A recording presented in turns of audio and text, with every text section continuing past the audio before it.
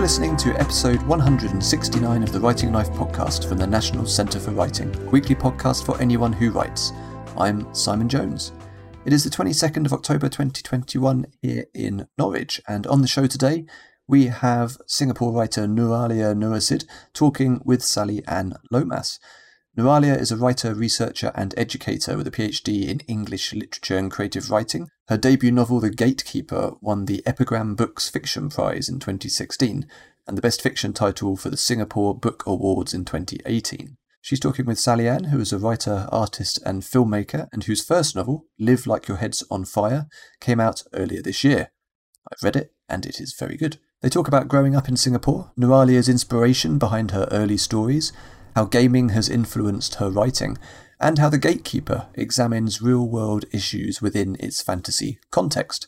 It's a great conversation, taking in all sorts from cultural aspects of Singapore through to how flexible the fantasy genre can really be. So I'm going to hand over straight away to Sally Ann talking with Nuraliah.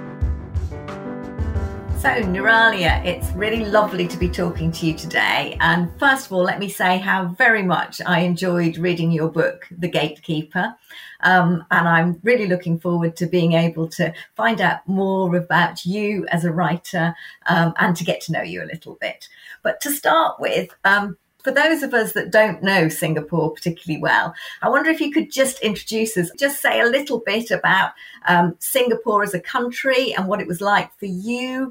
Thank you. Thank you for having me. And I'm really glad to be here on this podcast. Right, about Singapore.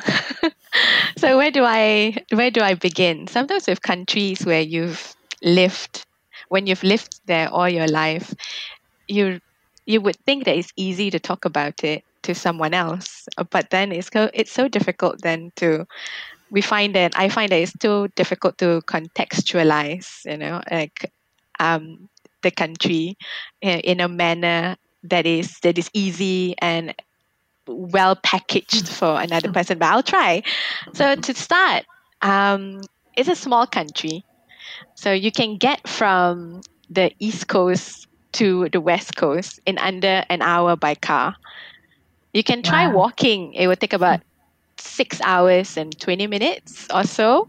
And people have done that. So we are small and we can get to places quickly enough. Of course, I think if there's one thing that is significant about Singapore for me is because I like the nature reserves. I like greenery, and I've always grown up with stories that my mother and father used to tell me about living in villages and so on, and how my mother likes to talk about her life in the village, and there's something absolutely wonderful where she does this wonderful thing where you can walk anywhere at any park, and she's always able to tell you what tree this is, and even if it's just a tree that you see on the road, by the road, she's able to go like, this particular tree has this quality, this particular medicinal quality. You can eat the shoots, you can do this, and I think it's because of that to me, I think if I were to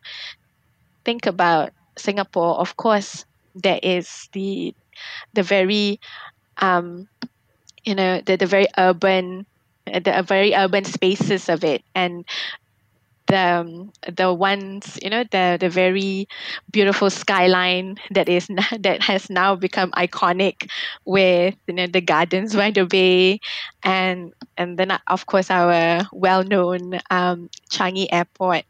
But for me, I always think about the parks, about how one thing about living in Singapore is that the government tries to consciously put a big park in all of the heartlands. So our neighborhoods or our housing estates, the areas in which we live, they're called the heartlands. So so that is where I grew up, which is in the heartlands where all of the public housings, all of the public housing blocks are, and so on. So I would think of the parks, and also that big central part of Singapore, the nature reserves. Singapore is ethnically diverse. So, however, we do have a big Chinese community. So that is the majority. The majority of our ethnic makeup is Chinese. I'm Malay, so I'm one of the communities that make up the various minority groups. So we have different Indian communities making up the making yeah. So we have various Indian communities. We also have the Eurasian community, as well as a growing migrant community as well. So it is very ethnically diverse. It's also religiously diverse. So that is another thing about Singapore. And when it comes to language, English is our main language of instruction. So we learn it in school. So all of our school subjects are taught in English. And of course, all of us have to be bilingual in some way.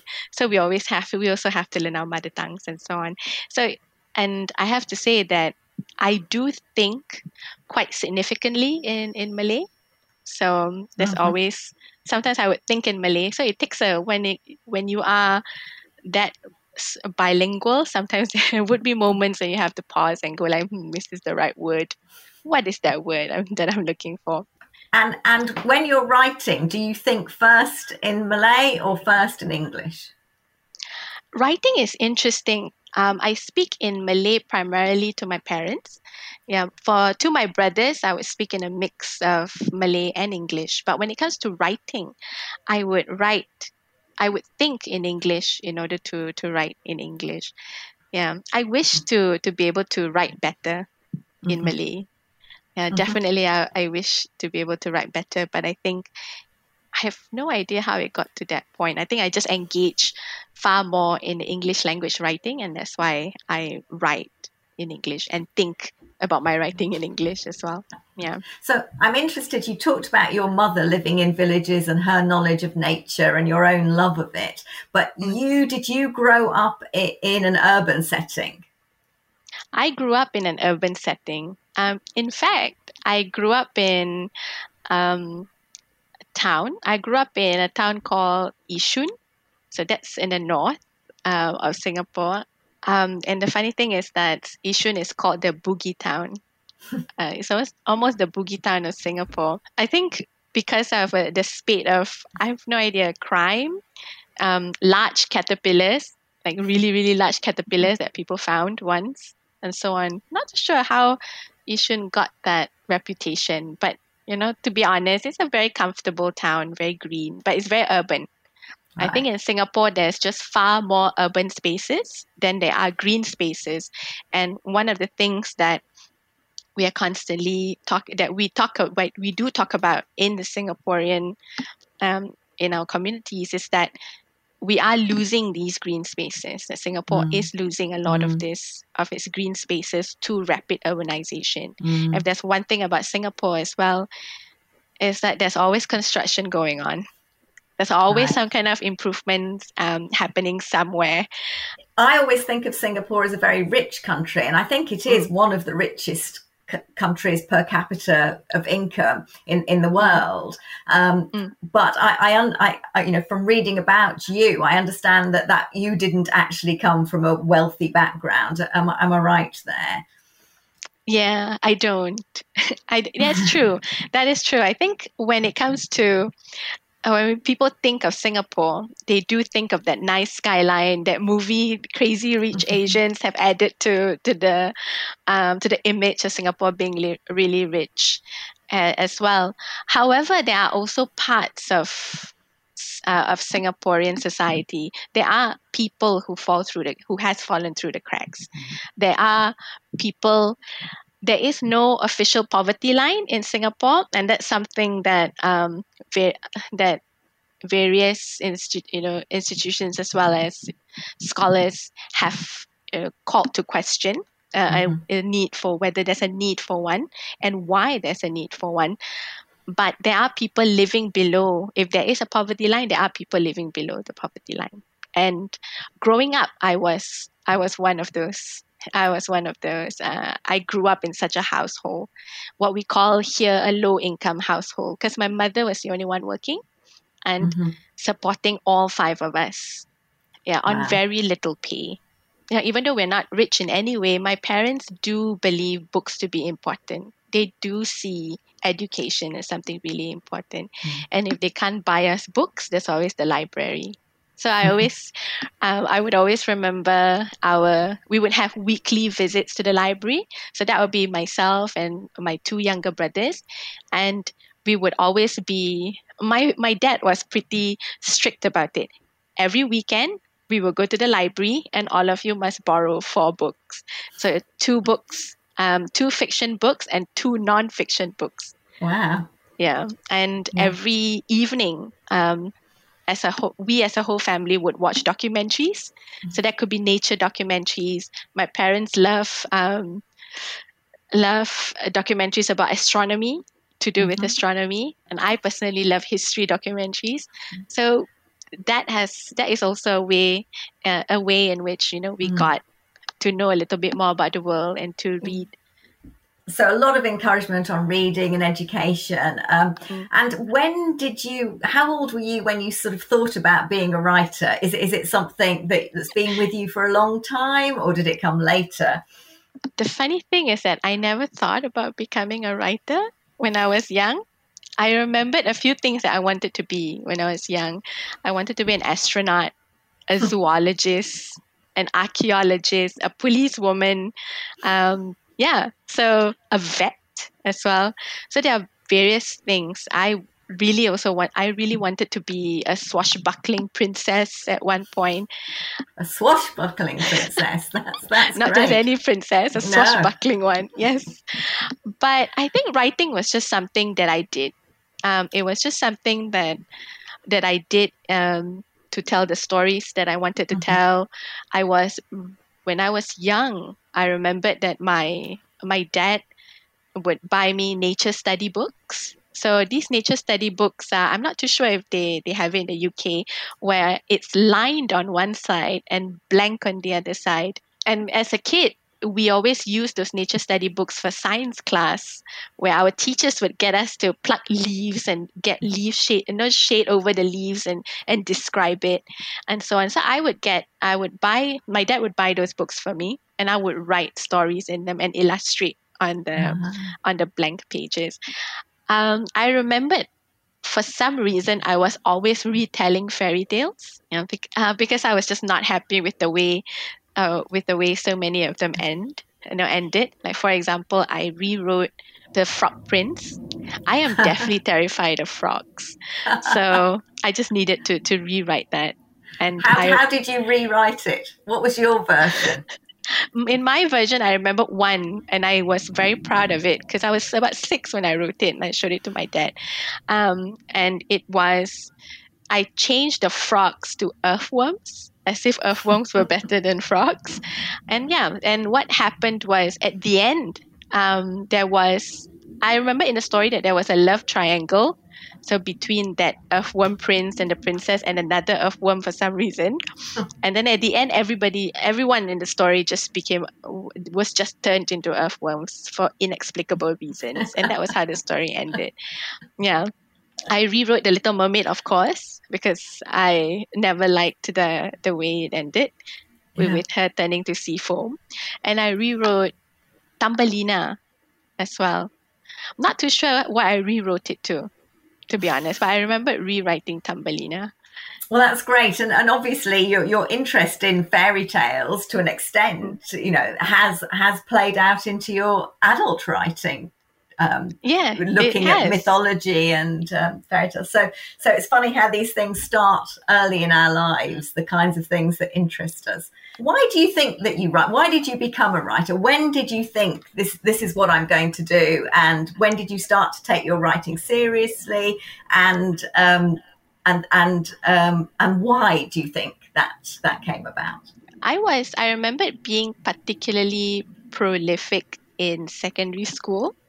So I was writing a lot of my own because at that age, when I was in secondary school as a teenager, romance novels were like all the rage among my peers.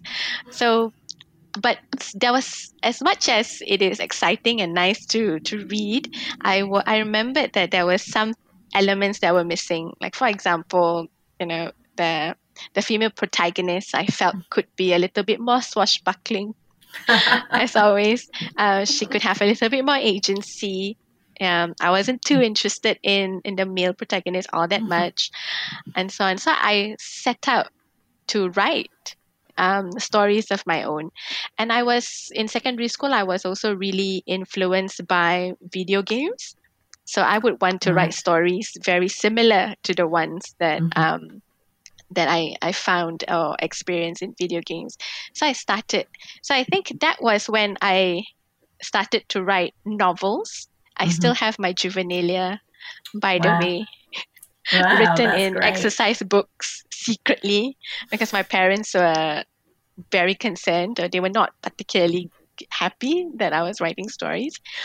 But I never thought too much about it until I was in university. And that was when I saw what stories can do. And my professors were really encouraging as well.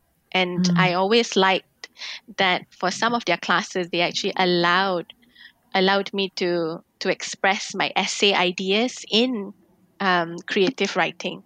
And that was when I saw what you can do with writing, how you can take certain theses and ideas and concepts and explore them in a creative way. And I think that was when I really started to think about, perhaps, yes, this is what I would want to do, and something that I could do. Yeah. And now, as a writer, I mean, it's a funny thing being a writer, isn't it? Because it's hard work. It's not particularly financially rewarding. It's there's a lot of struggle involved as well as joy.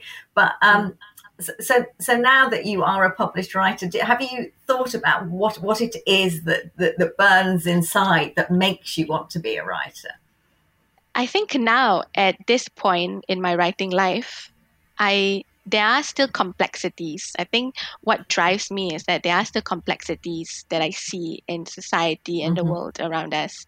There are still some aspects of the community experience and my experiences as a Malay woman in Singapore, and experiences of others that I see who are in or have grown up in very similar circumstances as I have.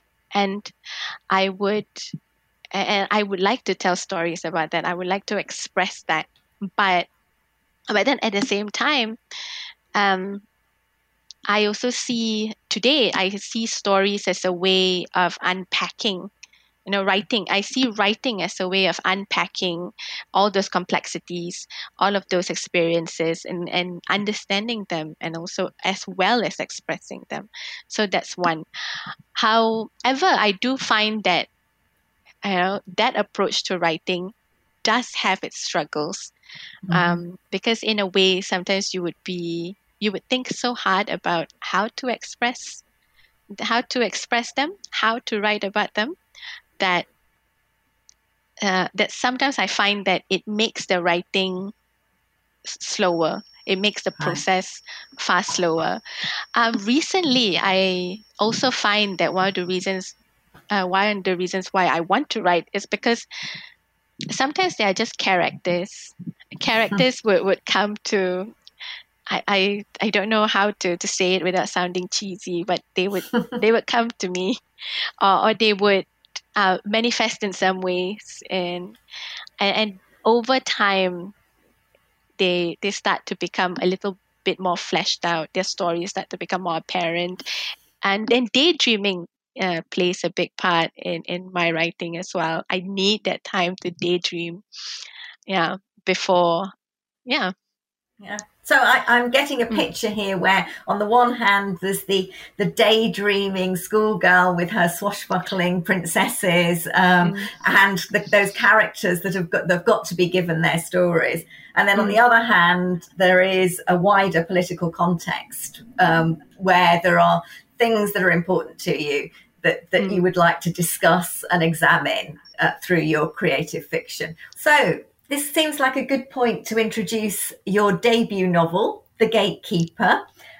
which is a fantasy novel blending Greek mythology and Southeast Asian cultural elements. And it's set in the high-tech city of Manticura. Is that how you pronounce it? Yeah, that's correct.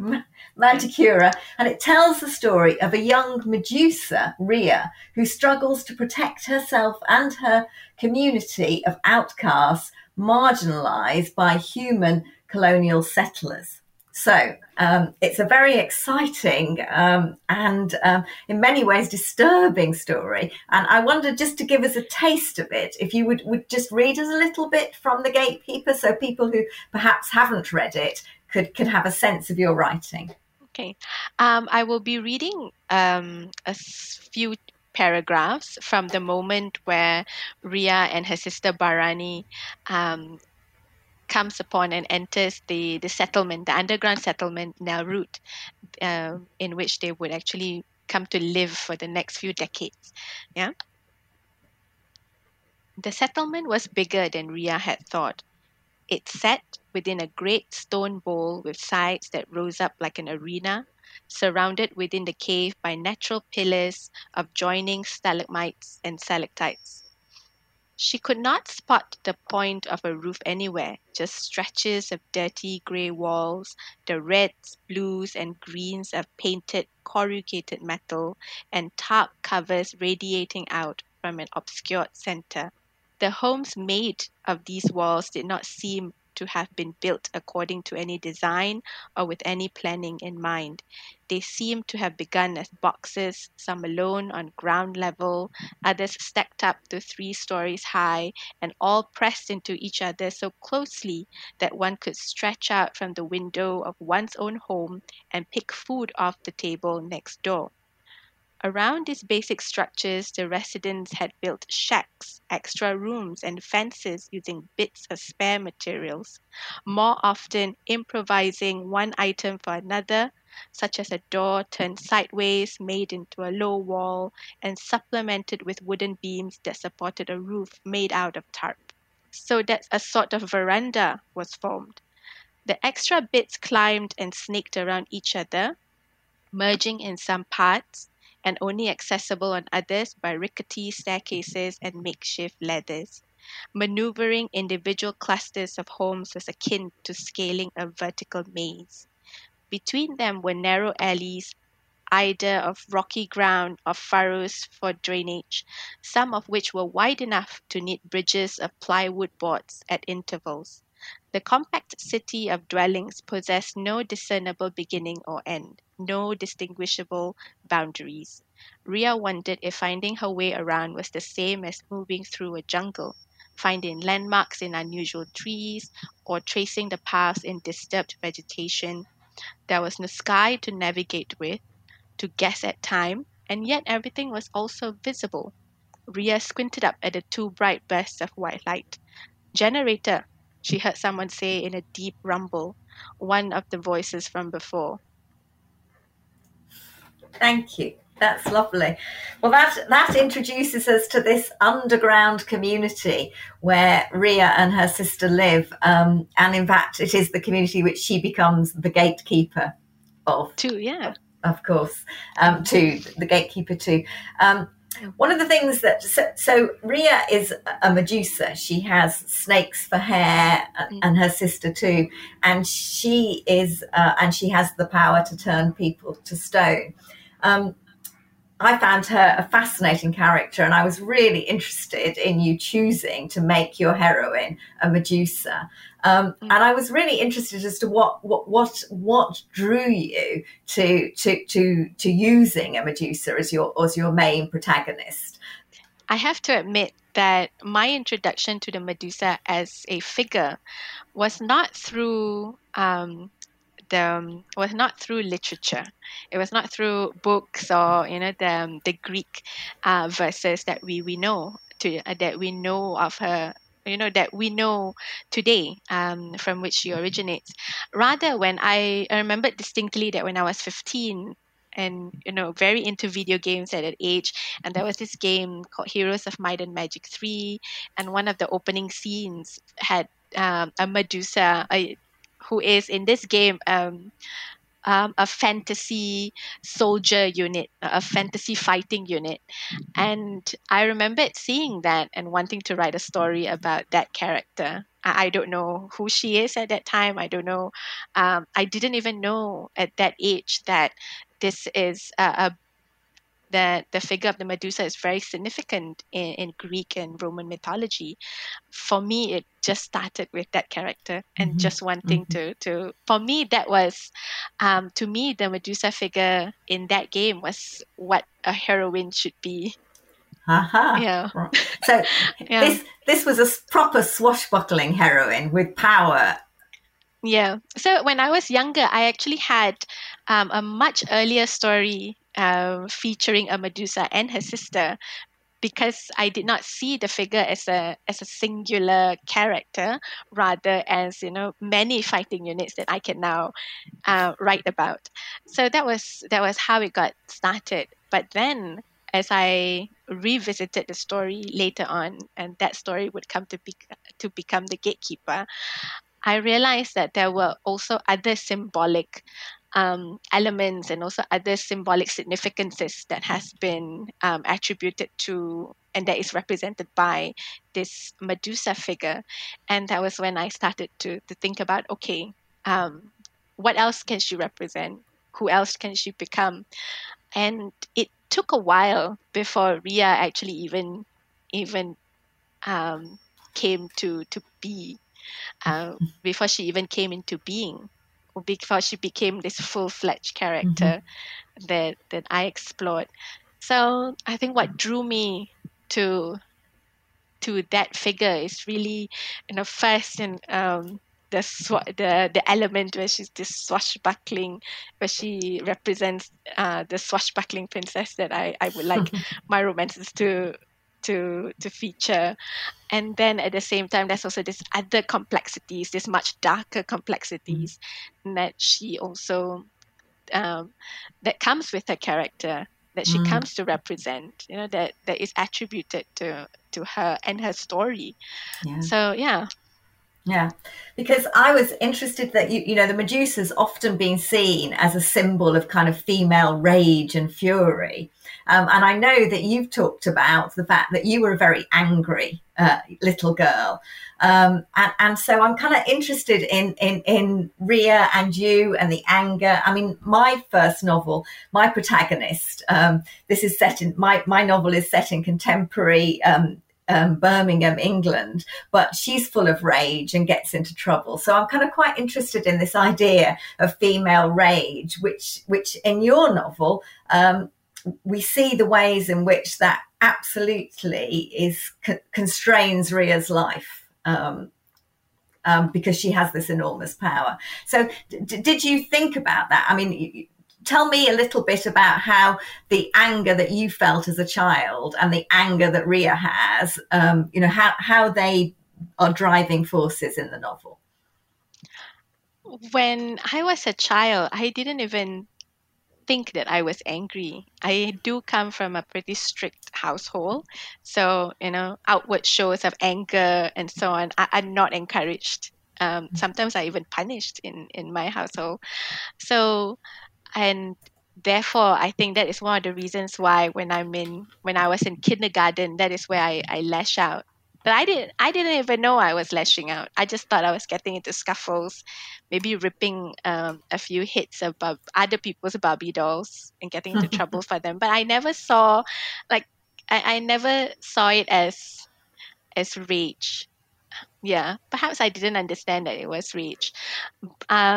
And we can see this bits of, you know, childhood rage in Ria when she was just absolutely seething at the idea of this boy taking an interest in her sister, because Ria is very protective of Barani in a way that she didn't even fully understand at that age. So, and there are also moments when she would act out by throwing, you know, sticks at trees. And so that is the childhood rage that was influenced by my own manifestations of childhood rage. But when I think of female rage, here's the funny thing, is that when women get angry, so often in society, it is being not really is the word here that is the word diminished or dismissed. I think that's the word. So in our society, in society today, when a woman gets angry, when we think of angry women, that anger is so easily dismissed as, petty, as being attributed to our female organs, to that time of the month, being such silly, being angry about silly things and so on. And also, and that is, I feel as, and that was, and all of this is contrasted with the fact that in our cultural imagination, female rage then becomes this massive, frightening thing. So we see it in figures like the Medusa, and we see it in horror movies too. Like so much of horror of horror movies.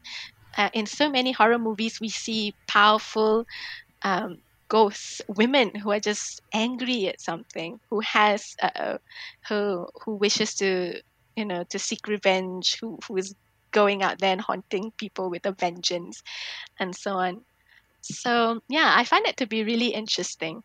And I think with the gatekeeper, all of when Ria was younger, her rage was seen as this really cute thing, this very silly thing that her sister would be like, stop acting like this, stop being a child. And then it manifests, and the older she grows, it becomes this. In fact, she didn't even have to be older. She was 10 when this rage then manifests, and that absolutely big, terrifying action. In that big terrifying act of vengeance and revenge. So yeah, that's interesting. When I think of female rage, I immediately think of that huge contrast. Yeah, I think that's interesting. I was just listening just today and looking at Parliament, and there was a female MP talking about racism in Parliament in the UK yesterday, and she was told to calm down and tone down. And that is a very typical thing, isn't it? But what I like in yours is that is the power. So Ria has an enormous power, but is feared for it, and has her life is enormously affected by that. And I don't want to give anything away, but in the end, I mean, so she uses her power to protect her people. But she uses her power both destructively and protectively. But in the end, I shouldn't be spoiler alert. But you have made her constrained. That her power is taken from her. Yeah. And is that a comment? I mean, I'm just interested, it's a fantasy novel, but I was just interested in how much The Gatekeeper is also a comment on contemporary society in Singapore or in the world. Yeah, the ending. I think people have commented on the ending where they're just like, how dare you? And like, no. And I remember the funny thing is that my partner was reading it, and because he used to be a seafarer, so he was out at sea reading it. He was like, no, how could you do this? And he actually went to send a text over the sea just to tell me that. Yeah, but the thing is, I always knew that was the end. That was the ending for this novel, because it is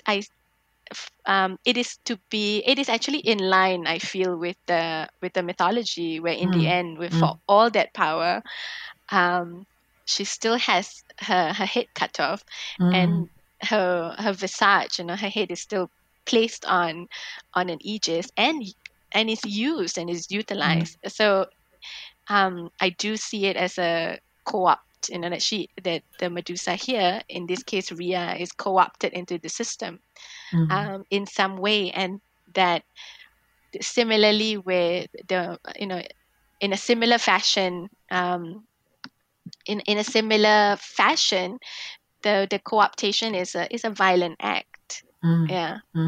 by I mean, larger political forces. Yeah. I mean, I really did like the way in which you didn't veer away from allowing Rhea to use her power in for good and for in some very shocking ways, which took me by surprise. But and I definitely saw parallels between your book and Naomi Alderman's The Power, which obviously that's set in the future where women have this enormous physical power, and likewise she also sees it as that it's not a simplistic view of women with power is good.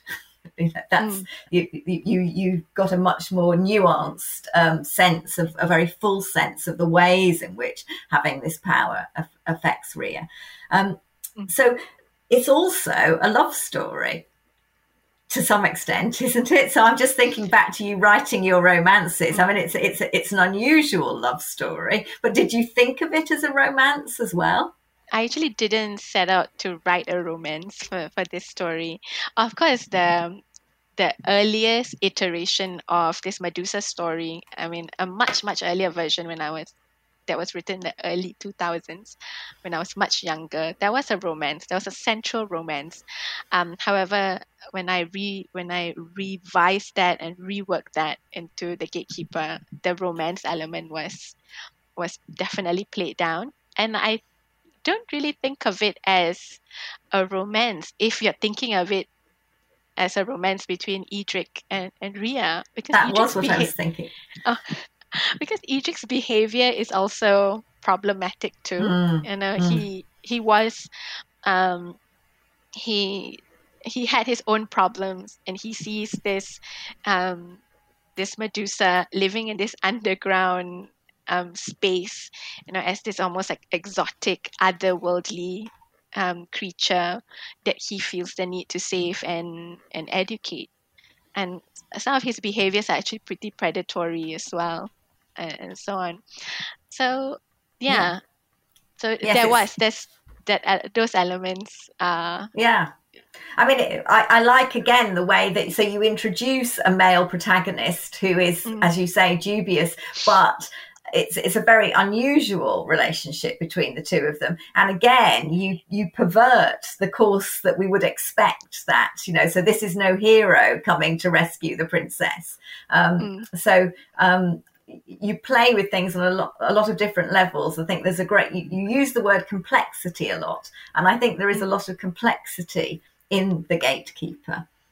I think if there is a love story that I am consciously writing about in the novel, it would be between Rhea and her sister. Yeah.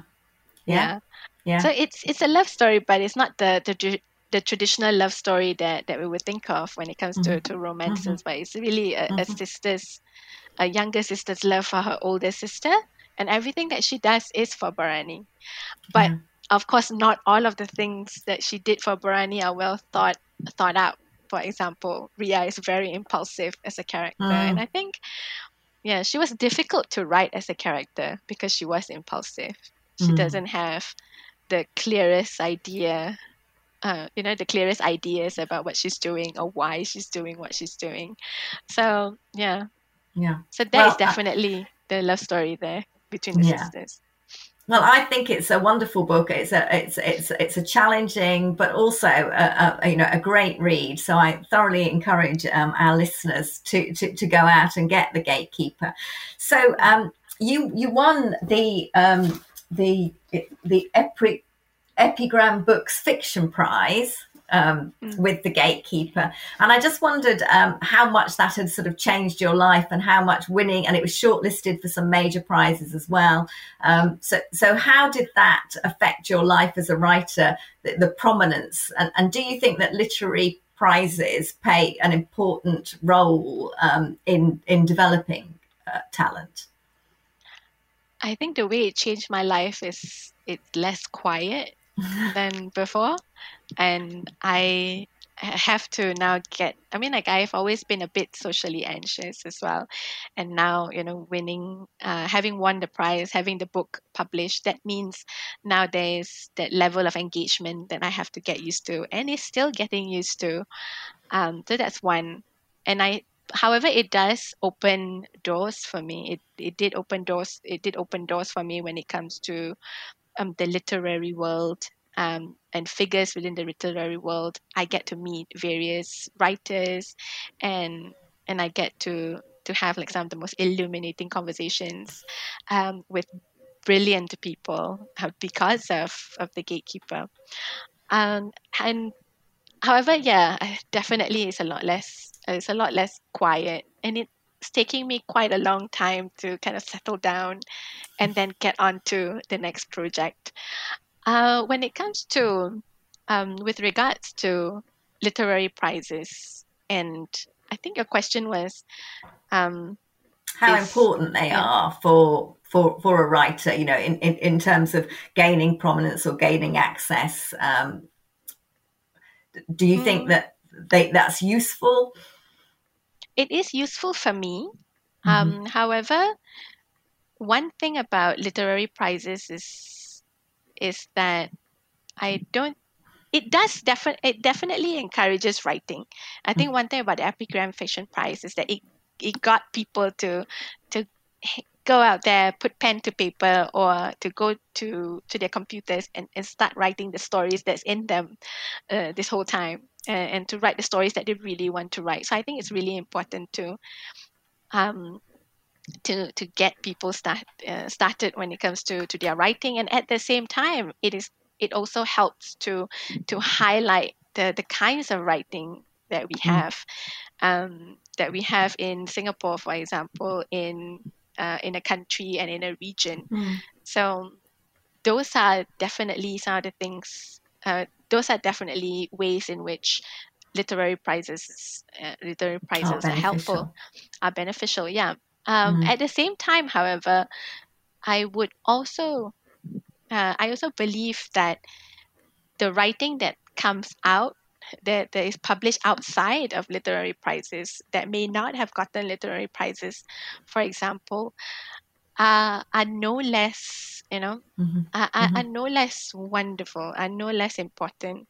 So I think literary prizes does help to highlight the works that are out there, that does help to encourage and help to build and revitalize or vitalize a reading and writing community.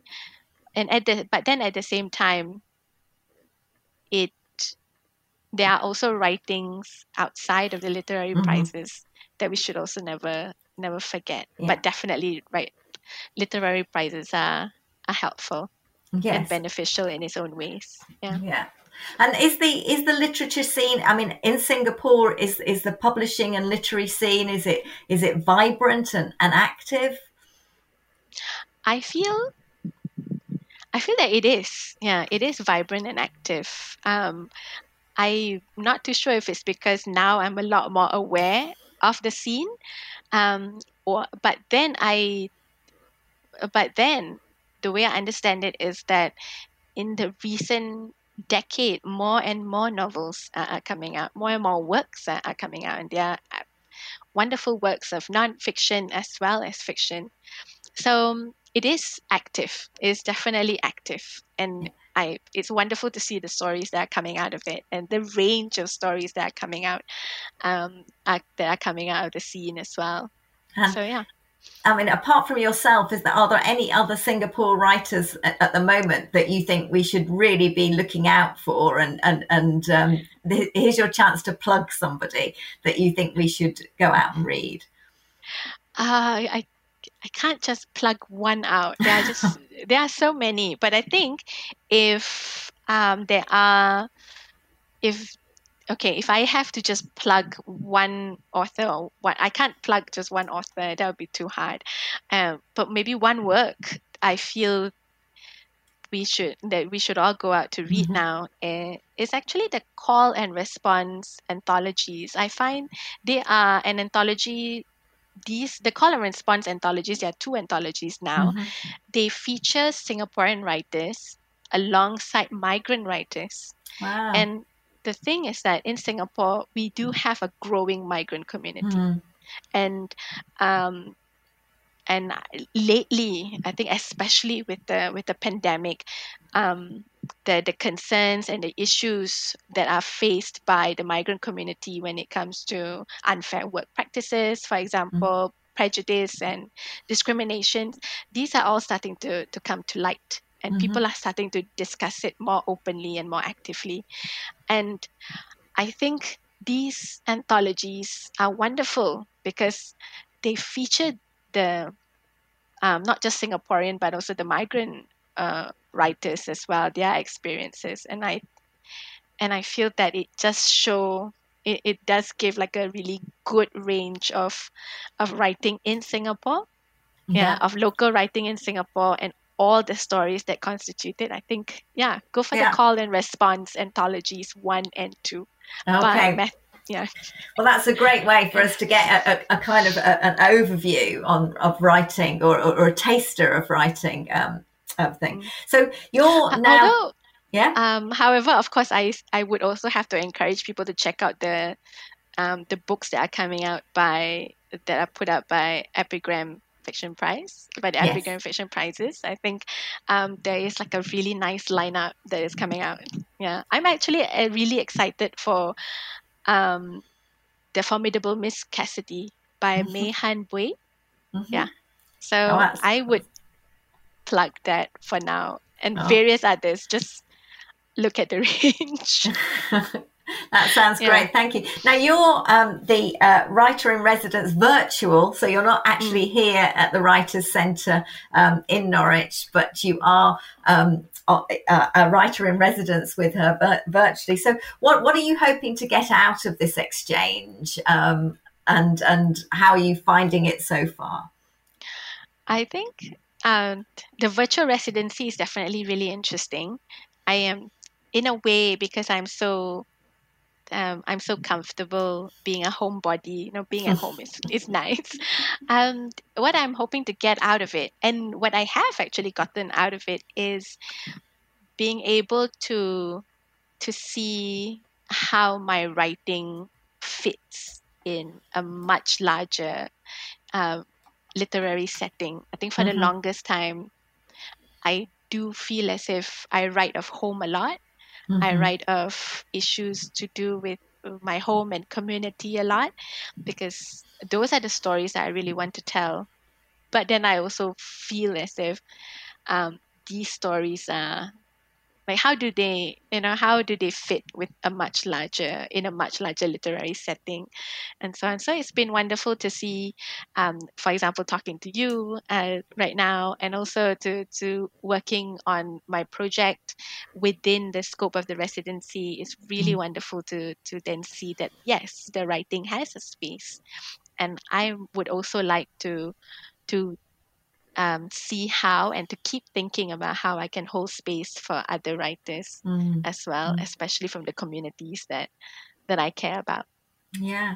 Well, it's been really fascinating talking to you, and to feel just so much in common with somebody in the other side, in an island in the other side of the world. But and thank you so much for describing so vividly the community in which you have grown up and live, because that really helps bring it alive to me. Because The Gatekeeper obviously is not set in Singapore, but I feel as if it does tell me somehow a little about Singapore. Would that be true to say that in some senses you are writing about Singapore, even though it's Manticura? Definitely. I think that is a lot of for example, the political systems, the concepts, for experiences of racism, discrimination, the sort of microaggressions that you see in the novel, do stem from very real, experiences and observations and so on. And in fact, some of the settings are also very familiar settings if you are Singaporeans. Like, for example, the scene where Edric is in that shopping district. Mhm. That's pretty much our shopping district in Singapore, all bright and luminescent, and the quarry in which Ria and Barani lived in the underground community, Yeah. that is based on the quarries that we do have in Singapore. When I was describing Nel Root, as you can see in the short bit that I read earlier, I was thinking of the favelas. I think in Brazil, the favelas in Brazil, and the villages in Singapore, at least based on my mom's descriptions, they are not like that. However, in the city centers, such as in old Singapore, the city centers where much of the commercial activities are taking place, people do squat in the shop houses, and living conditions are not always the best, and people do come to build little spaces and so on for themselves. But it made me think I was in South Africa before the pandemic struck, and on the outskirts of most of the cities there are these roughly built communities that appear almost overnight, and that have that same, as your description, that same kind of made out of anything quality. Finally, just I think we're kind of coming towards the end of our time here. So I'd like to say thank you very much for talking about your writing. I would have loved to have learned a little bit more about your writing process, but maybe we'll have to do another one to get to the secrets of how you go about writing. But thank you so much. And I can highly recommend everybody The Gatekeeper. It's a wonderful book, and I hope that the residency here continues to stimulate you and your project goes well. Just one last thing, new book coming out. What's your project now, and when can we see it? Right now, of course, for the residency, I have to finish the story that I set out. I'm actually excited for that story. It turned out that it's going to be a very funny, dark comedy of a woman trying to run away from her demons, and her demons going on an adventure to find her. So that's actually really exciting, and I'm really excited for that. That Hopefully sounds that great. will come up soon. With regards to a new novel, yes, I am working on a new novel. I have about 3 chapters that I've been rewriting again. Yeah. So it is, as much as people are asking, like, when is any kind of continuation to The Gatekeeper coming out? Unfortunately, that's not going to be anytime soon. So, however, I am working on a new novel, and the only thing I can say about that novel right now, it's about it's going to be set in Singapore, but a post-apocalyptic one. Wow. Yeah, and it features a girl, a cat, and this extraterrestrial being that is just trying to collect soil samples, but now has to help this young girl in her quest to look for a safe settlement. So that's as far as it is at right now. But of course, there's going to be drama and more complexities, I'm sure. Sounds fascinating, and I wish you all the best with finishing it, and I look forward to reading it in the hopefully not too distant future. Thank you ever so much, Nuraliah. It's been brilliant talking to you. Thank you. And hopefully the work will be out in good time. But I work very slowly, so yeah, thank you so much, and it's been wonderful talking to you. Thank you for listening, and many thanks to Nuraliah and Sally Ann. If you have questions about this podcast or anything else we do, you can get in touch with us basically anywhere. You can find us on Twitter and Instagram at Writers Centre. We, of course, have a Facebook page, and our website at nationalcentreforwriting.org.uk is where you can join our Discord community, sign up to our newsletter, and find out about everything else we're doing. Please do rate, review, and subscribe or follow the podcast, as it does help other people, other writers, to find what we're doing. The National Centre for Writing is a non-profit organisation, and we rely on your support to help us continue our work helping writers at all stages of their careers. If you head over to the website and click on the Support Us tab, you can find out more about how you can do just that. Thanks again, keep writing, and we'll catch you on the next episode.